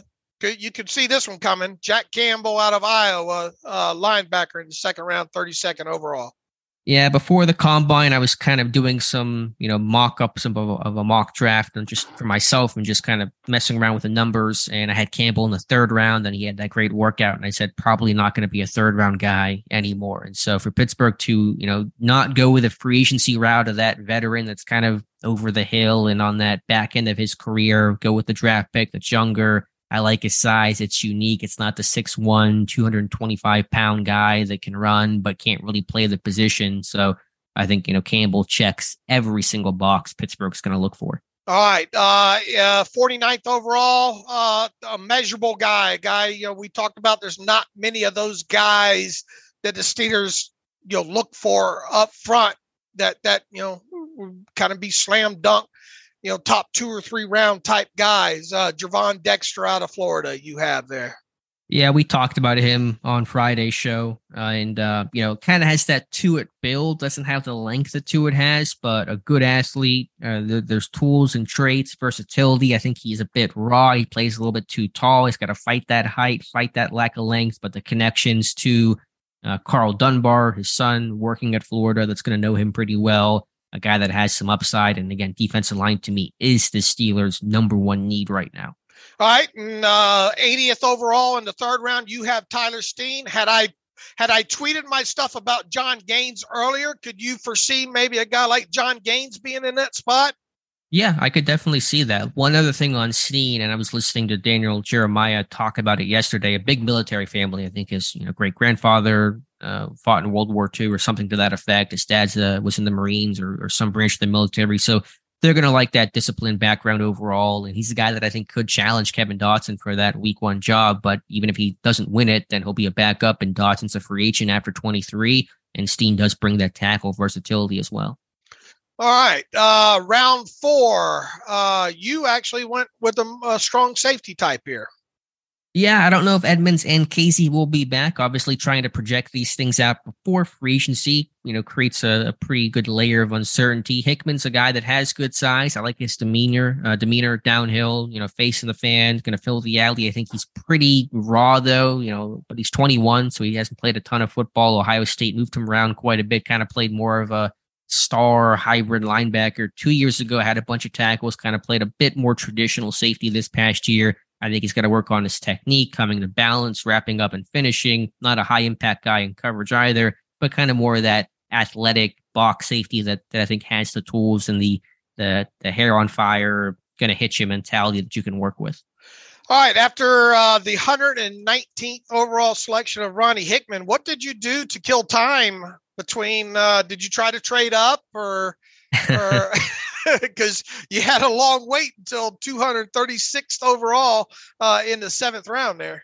It's going to be that Cookie Monster meme of him tapping his fingers on the table there, waiting for that next pick. And so after that long wait there at 236, the first of 2 7th round picks, I went with a receiver, Jaden Hasselwood from Arkansas, trying to find what receiver might fit best. There's all different types and styles, and he's a guy that ran in the 4.6s, but watched his tape a bit last night. Kind of has some quickness, some change of direction ability. Wasn't super productive. 1 year at Arkansas, transferred from Oklahoma, but that go up and get it type of guy with good size, good vertical, and kind of be that backup Z type receiver. Okay, I don't know anything about him. Where did he primarily line up at? He was an outside type guy, ZX. I mean, they kind of, flip things depending on where the strength of the formation was at. But, he's going to be probably a Z type receiver. But I think a guy that was a little bit in the receiver run game and a little bit of short area quickness that I kind of thought was intriguing for a guy of his size at 6'2", 215. All right, a guy I do know a little bit about, thanks to Senior Bowl and all, Lonnie Phelps, 248th overall, the Steelers' last pick in your mock draft in edge. Tell the people what they're getting there. Yeah, that was my one holdover from my kind of, just funny Senior Bowl mock draft I did right after the Senior Bowl last month. And so Phelps, that late round, edge dart throw that I think Pittsburgh will probably do this year. This doesn't have great size, but it's, he's got some strength, 31 reps on the bar and had good production. Another transfer. There's so many transfers in this kind of post-COVID situation. So went from Miami, Ohio to Kansas, but, had 15 and a half sacks the last 2 years and can kind of, I think, just round out the depth in terms of the backup edge spot for Pittsburgh. All right. We fully expect this team to sign Alex Highsmith to an extension at some point during the offseason. We'll see what they do, maybe as a lower end, or a more experienced, maybe backup during free agency. But the word came out this morning, not surprising that Bud Dupree is expected to be released. We've talked about Chase Winovich maybe as a possibility of all that, but even so, we both have been banging the table for quite a while, regardless of what happens with Highsmith and all. Please draft an edge rusher this year, right? Yeah, I would like to. Now we'll just see exactly how they fill it. And apparently Bud Dupree tweeting, I just found out on Twitter about his impending release. And that'll be a conversation for Pittsburgh. I could see it happening. Would I love it? I wouldn't hate it. I don't think I would love it either. I think schematically, Dupree's always been such a great fit in Pittsburgh. But we'll see. I think they certainly have to add more than what they have right now. Yeah, look, I wouldn't mind it if the price is right. And, he would obviously come back in with the understanding that he'd be the third guy on the field in those situations. If you ask me if I think it will happen, I'll say no. But within that, I wouldn't be obviously shocked if it happened. I just think that there's going to be other teams out there that think they can get him and maybe get one more year out. In other words, I think a little bit bigger deal might be in the works for him with a team other than the Steelers. But I wouldn't be shocked if it happened. I wouldn't hate it overall, assuming he can get himself back healthy again, because the big knock on him is he's missed quite a few games. Mm-hmm. And plus the production when he has been on the field hasn't been, all that.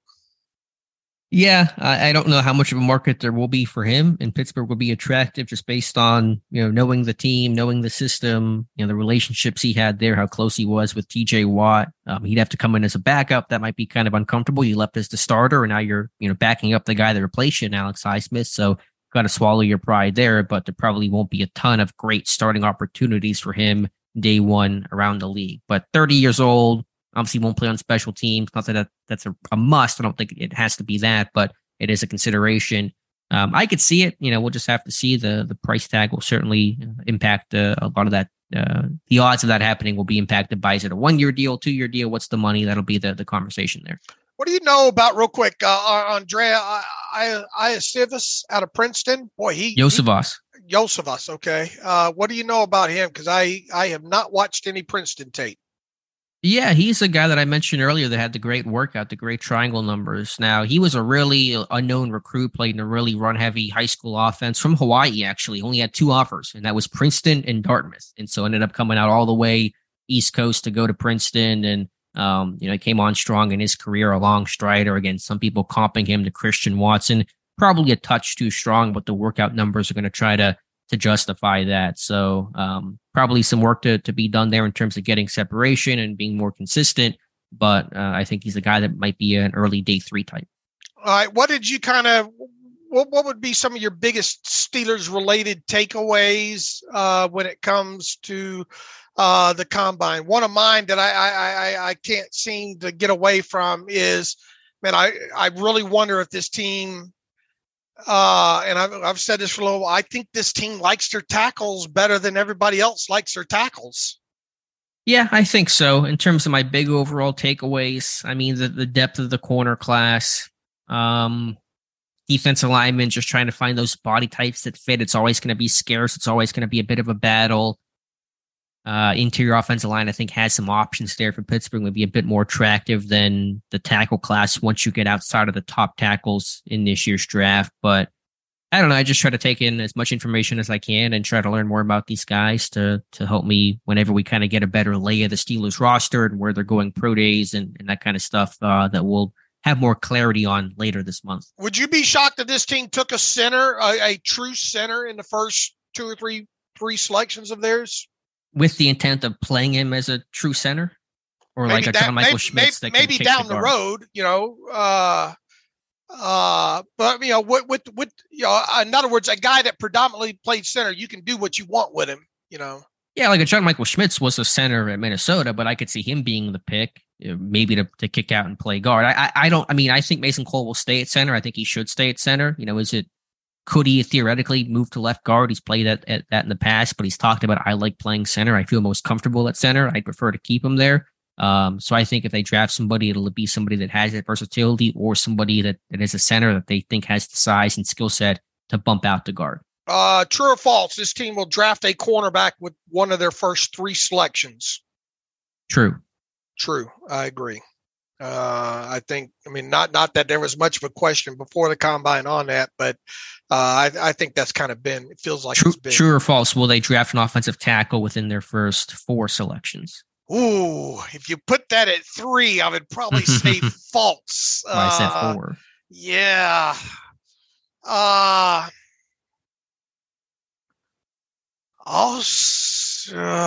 But this is tough because there are a couple of guys like I mentioned, Harrison out of Oklahoma. Ding, ding, ding, ding. I'm gonna push you out here. I'll say false from where I sit right now, but I don't have a lot of confidence in that prediction. Okay, I'll say false too, but I think they should and will go sign a veteran type as a backup behind Moore and Okorafor. Okay, they need to. There's no depth along the O line right now. They gotta double dip. I think both in draft and free agency to add some pieces behind at the least. They need depth on that offensive line. Period. Yeah, there's nothing there right now, and they can't bank on having the great health they had this year to occur again next year. Right. More likely to draft an interior guy or a tackle in the first 4 rounds. Interior type guy. I would agree there. All right, Dave, any other final thoughts on the combine overall? Really, really good week of work overall. Thanks to you for helping put out all the numbers. And do we have bench numbers for these guys yet? Still no bench numbers for the running backs and the offensive linemen. So I wonder if some of those guys hit the airport. Yeah, I am leaving. We'll get those numbers probably later today, but we'll have the combine tracker you can see on Steelers Depot that has all the updated numbers. Not many sites do what we do in terms of having those numbers tracked in a great spreadsheet. So it's a really good resource for NFL draft fans. Yeah, we'll be referring to it a lot throughout the process, and we'll start the tracker list on the pro day here coming up, and we'll pass along pro day numbers as on several of these guys as they come in. So just an exciting time of year. Shall we get to some emails? Yep, let's get to some reader emails and close out today's show. All right, Brian Tate writes in, "Hi, fellas, because Dr. Mel brought it up, and by the way, she brought this up in her yesterday terrible take. I thought I'd ask a question about the 40 at the combine. A number of years ago, they brought the simulcam into the mix, but sometimes it doesn't jive with the times, or at least official times. Do you know why there is a difference, and which is the more accurate for comparison? For example," he says, "here's a link to Tavon Austin, Marquise Goodwin simulcam, but their official times aren't that close, 4.34 versus 4.27. He says, he's got a video link in here that I obviously can't pass along in the podcast. In other examples, they've shown 0.07 seconds is a few steps. I guess just the talk about 40s overall is, I don't know who pushes the button on those things. For a while it was Charlie Casserly, right? Yeah. And hand times versus, I would imagine, does NFL Network get the official times, or, is how standardized is it, I guess, for what we get? And the answer is, I don't know. Well, I'm having a little bit of difficulty understanding the question. There's the initial time we see is the unofficial time. That's a hand time. And then you get the electronic time with all the timers you see there. That's what has the electronic time that creates the actual official 40 time. Right. But he even notes, and I've seen this myself over the years, the difference in kind of the simulcams that they run. Is that just dependent on the guy setting up the simulcam and how accurate he is to try to get that thing close? In other words, I think the limitations might be in the human aspect of it. I don't know. What does he mean? What do you mean by differences in simulcam? He said, and he's got a link once again where their official times aren't close, but he skips to 04, and I haven't watched the video yet. Is he saying like a guy that ran a faster 40 is losing in a simulcam race? Right. Where it doesn't make sense. Yeah, that's probably an NFL Network. When do they start the guy running? And that's nothing to do with the NFL official time. That's just an NFL Network. And why we track this the way we do, part of why we track it is at least you get, or at least you hope there is some uniformity as far as the system goes, that you can look at player X versus, player Z or whatnot. Right. Yeah. I think for me, actually, just touching on the simulcam, I think it's really interesting when they run those things, because I know some people will say, well, this guy ran a 4.40 and this guy ran a 4.5. That's a 1/10 of a second. What difference does it make? But when you watch a simulcam, that's a couple steps. That's a yard or so. And so that's where that time really matters. And I understand it's a 40-yard dash. It's not 100% applicable for football. Rarely you're running in a straight line for 40 yards, but just overall speed, 1/10 of a second can mean everything in the NFL. I mean, it's easy to get amped up and watching the combine and come away and say, oh, look at, this guy, because of the measurables aspect. But, once again, it does. What did Dan Campbell say? Something about the tape and all like that, reemphasize that. I mean, you shouldn't get surprises as a team versus what happens at the combine versus what you've seen on tape. People will jump it automatically forces guys like us to go look at the John Gaines, right? But the teams already knew about John Gaines. Yeah, but don't you think occasionally someone surprises with your times that you just want to go back and say, hey, I didn't expect the guy to run that or test this way? Sure, I think that happens for sure. Yeah. How about just a real quick sidebar I should have mentioned with the offensive lineman? How about poor Isaac Williams, the Steelers' assistant offensive line coach, getting thrown out of the club by Broderick Jones? How did Williams get stuck with the dummy defender guy in that drill? Yeah, next man up, on low man on the totem pole, right? Mm-hmm, Look, it was good to see. I mean, we saw Dunbar out there. We saw Isaac. We saw who else did we see out there? Chris Jackson was on the field. Grady, right? Yeah, Grady was going through putting guys through drills too. Right. So, I mean, I always enjoy seeing these guys. And look, you get into these pro days and all like that too. I mean, there's a lot of stock you can put into that. Yeah, just a real quick thing, by the way, on Isaac Williams, because he got hired last year. I don't think really any Steeler fans know who he is, and I didn't know who he was either. He got hired from North Carolina Central. So it was like, how does a guy from North Carolina Central go from there to the Steelers?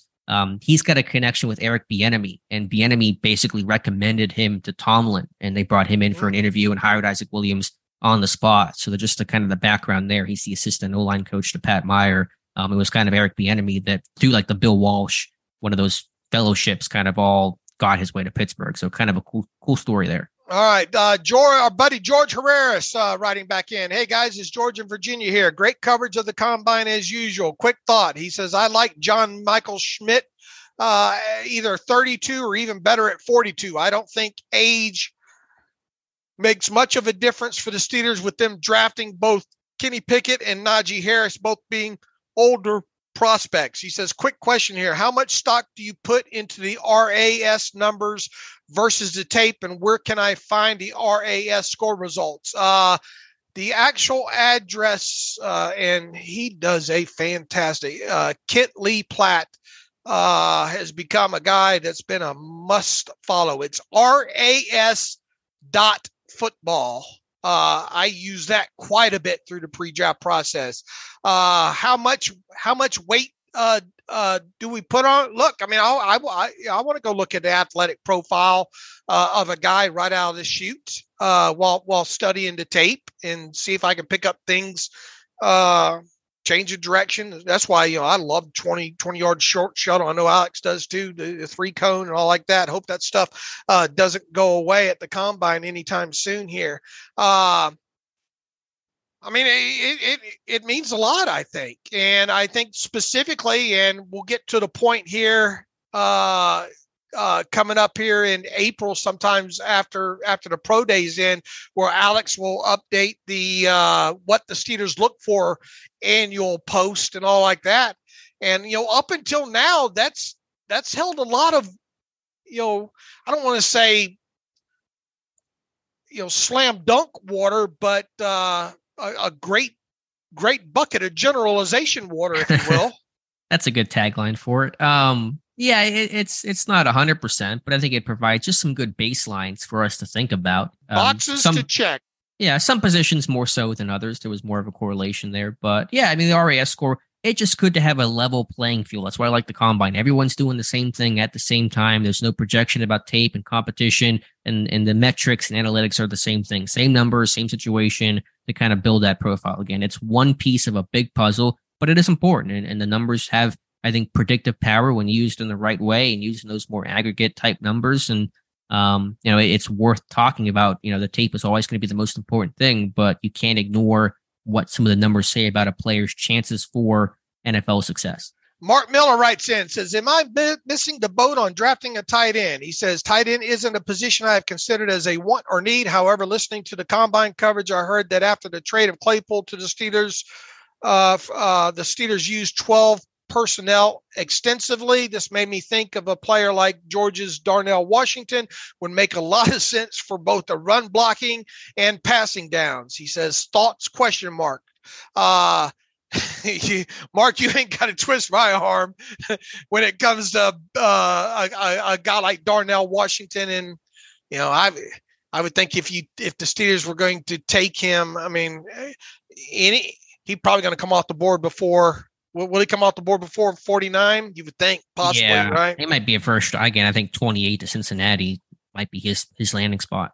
I get where I will say this, Mark. With all due respect to what Zach Gentry has done, if you re-signed him on the super cheap here in the next couple of weeks, I would not totally turn my head away from a deep tight end class. If I thought I could up, like Omar Khan said, we'll see how much truth there is to it. We're not afraid to upgrading any rooms, in the draft.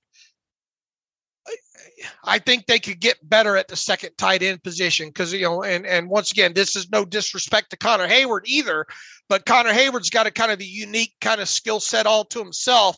I'm not throwing out 12 personnel out there a lot with Connor Hayward attached to the line of scrimmage. It's just that's not what you're setting yourself up to succeed to do. If you could come away, in the middle rounds, once again, this is going to be really dependent on what happens with Zach Gentry here. But if you thought that you could get a guy in the middle rounds that could be an upgrade as a end of the line blocking tight end, why wouldn't you do that? So, I mean, I see your thoughts, Mark, and I would not be opposed to it. Yeah, and if Gentry does go somewhere else, then there's an immediate and obvious need at tight end that Connor Hayward cannot and will not fill, and then we'll be talking about tight end nonstop. And so, I mean, we kind of expect Gentry to come back, but there is no guarantee of that. So if he goes somewhere else, it will become an immediate point of conversation for us and for everybody else. Mm-hmm. Absolutely, it will.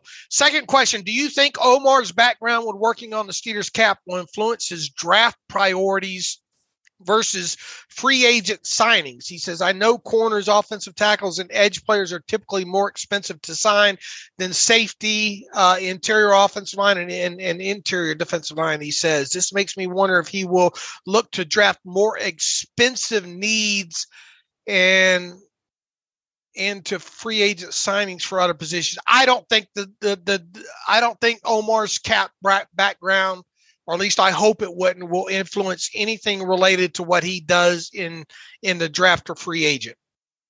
Yeah, I don't expect it to be the case. Mike Tomlin is aware of what positions get paid and what positions don't get paid either. So it's not anything that's exclusive to Khan, even though he's been the main numbers cruncher. So no change there. All right, let's end this one from Jay White. Writes in, with the NFL draft approaching, can you describe the defensive lineman mold the Steelers look for in terms of size and technique? Do you have a few good fits in any round that you'd like? Both nose tackle and defensive end area are of interest. Keep up the great work. Look, I mean, we've talked about this several times over the years, and we'll see how much it changed. One of the biggest things I'm interested in seeing is, will they get more resigned to the fact that these guys aren't maybe as plentiful as they once were talking about the 6'5", 302-pound guy that you can line up at as a 3 tech, a 4-eye, 4-eye tech, a 5 tech kind of guy, a guy with the longer arms. Look, Bryan Bresee checks a lot of boxes, but the arm length's not there. And that's a little bit of a concern. You got a guy like Alex has in his mock draft in Dexter. There's not that many guys in there. And then you take the step down a little bit to the Benton to Benton at Wisconsin, who's just not as tall.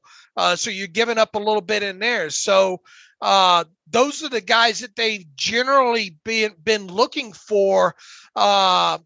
And DeMarvin Leal, some almost kind of fit that mold, but as we you kind of wonder, can he be that 800 snap guy that lines up at 3, 4, and 5 tech? And just kind of off the cuff here, it doesn't feel like he can be that guy, So are they going to start having to mix and match more with players that have not technically been, in other words, if they can't get the Cam Haywards moving forward or the Stephon Tuitt's moving forward, are they going to have to start mix and match with body types that come with different skill sets? Yeah, I think they've already experienced some of that with a guy like DeMarvin Leal, who was that tweener type at A&M last year. It used to be for those ends, they would just take the big defensive tackles that were 6'4", 6'5", 300 plus pounds and kind of just bump them over a couple of gaps. But in today's college football scheme, you got these small D tackles like Kalijah Kancey, for example, because they got to play the spread system and attack mobile quarterbacks and rush the quarterback. And so you can't move those guys as easily. In terms of our look for study on DNs last year, just real quick, the requirements, at least 6'4", 290, 40 time, 10 split, didn't matter too much, 185, 10 split. Arm length, only 32, but some of the top end guys they've drafted are longer. Cam Hayward, Stephon Tuitt had 34 plus inch arms. Sometimes the later round guys, those metrics kind of broke a little bit. For example, LT Walton was pretty stubby, same with Isaiah Buggs. But early round guys, they prioritize length. Bench of 20, vert of 27, broad of 8'5", not a big correlation on 3-cone or short shuttle. So that's kind of the type, 6'4", 290, ideally 33 plus inch arms. And really, there just aren't a lot of those guys that exist anymore that play D-line. Look, I think they need to start getting away from, because of this, and I haven't looked ahead at the next couple of draft classes or anything like that, but I don't think you take the ruler out and because Kalijah Kancey, isn't this, X and X. I don't think you just throw them out of the bathwater, whereas in the past, it seems like that's been the case.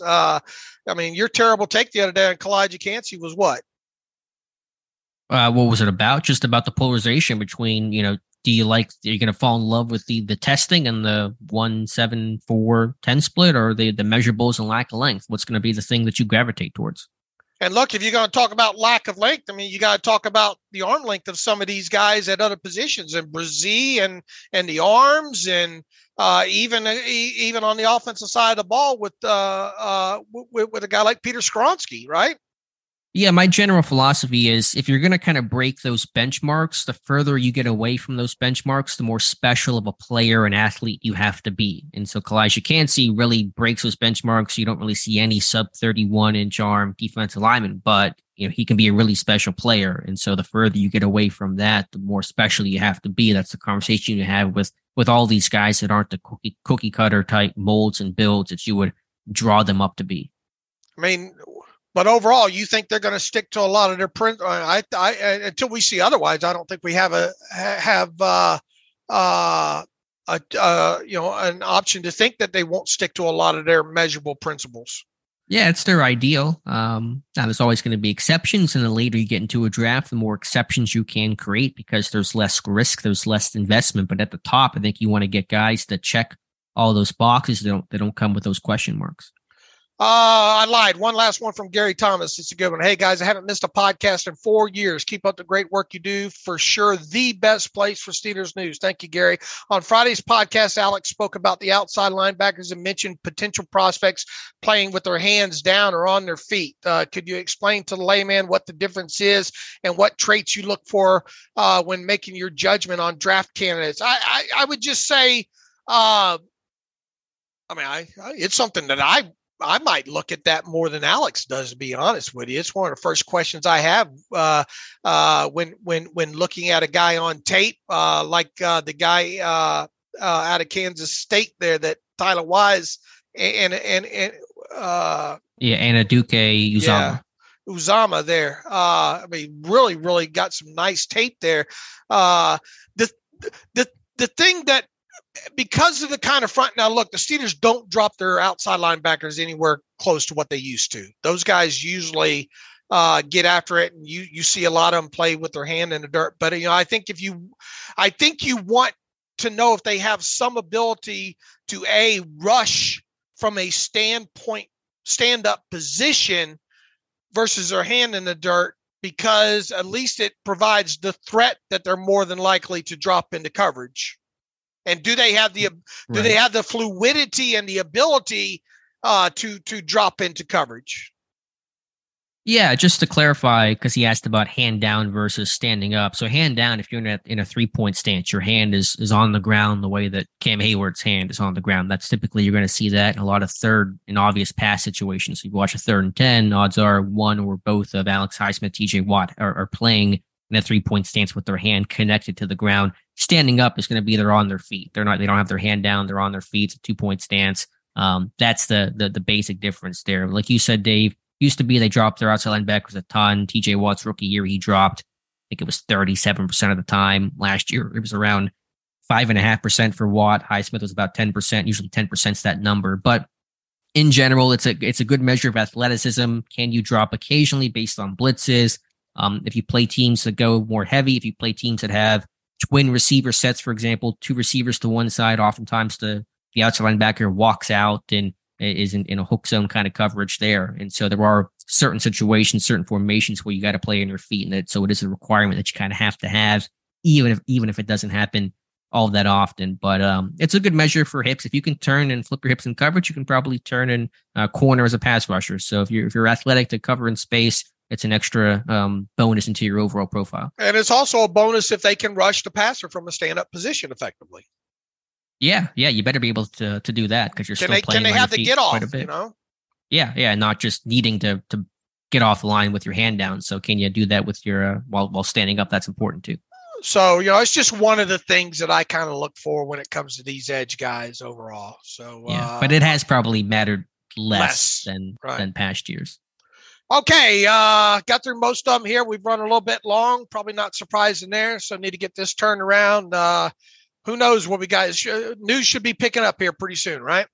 Today's already felt crazy just doing the podcast. Right. Like so much news just around the league has come out, and so that's going to continue, I'm sure. We'll know in the next week about any restricted tenders that this team hands out. Obviously, between now and the next 7 to 10 days, any cuts that are made, and obviously a week from today, the legal tampering period gets underway here. So pro day is getting underway. We'll start tracking all those as well too. So an exciting time of year there. So until Wednesday, and we hope to have Jonathan Heitritter and Joe Clark on the Wednesday show. At least that's the plan right now, right?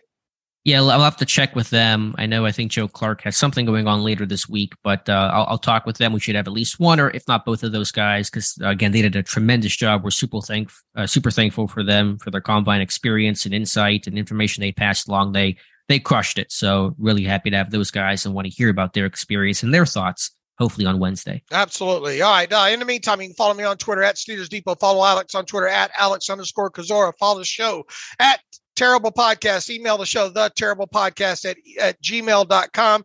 If you like what we do and want to donate to the cause, SteelersDepot.com, hit the donate button, upright navigational bar. Also, if you like an ad-free version of the site, SteelersDepot.com, hit the ad-free button, upright navigational bar as well too. And might be some site enhancements forthcoming this week. At least that's the plan.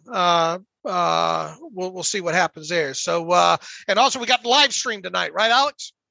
Yeah, live stream 7 p.m. On YouTube. So if you have combine questions, more questions about the draft or free agency, come hang out with Dave and I 7 to 8 p.m. Eastern tonight. Just check out my YouTube channel. Just search my name, Alex Kozora, and you'll find us. All right. Until later on tonight or Wednesday, as always, thanks for listening to the Terrible Podcast with Dave and Alex.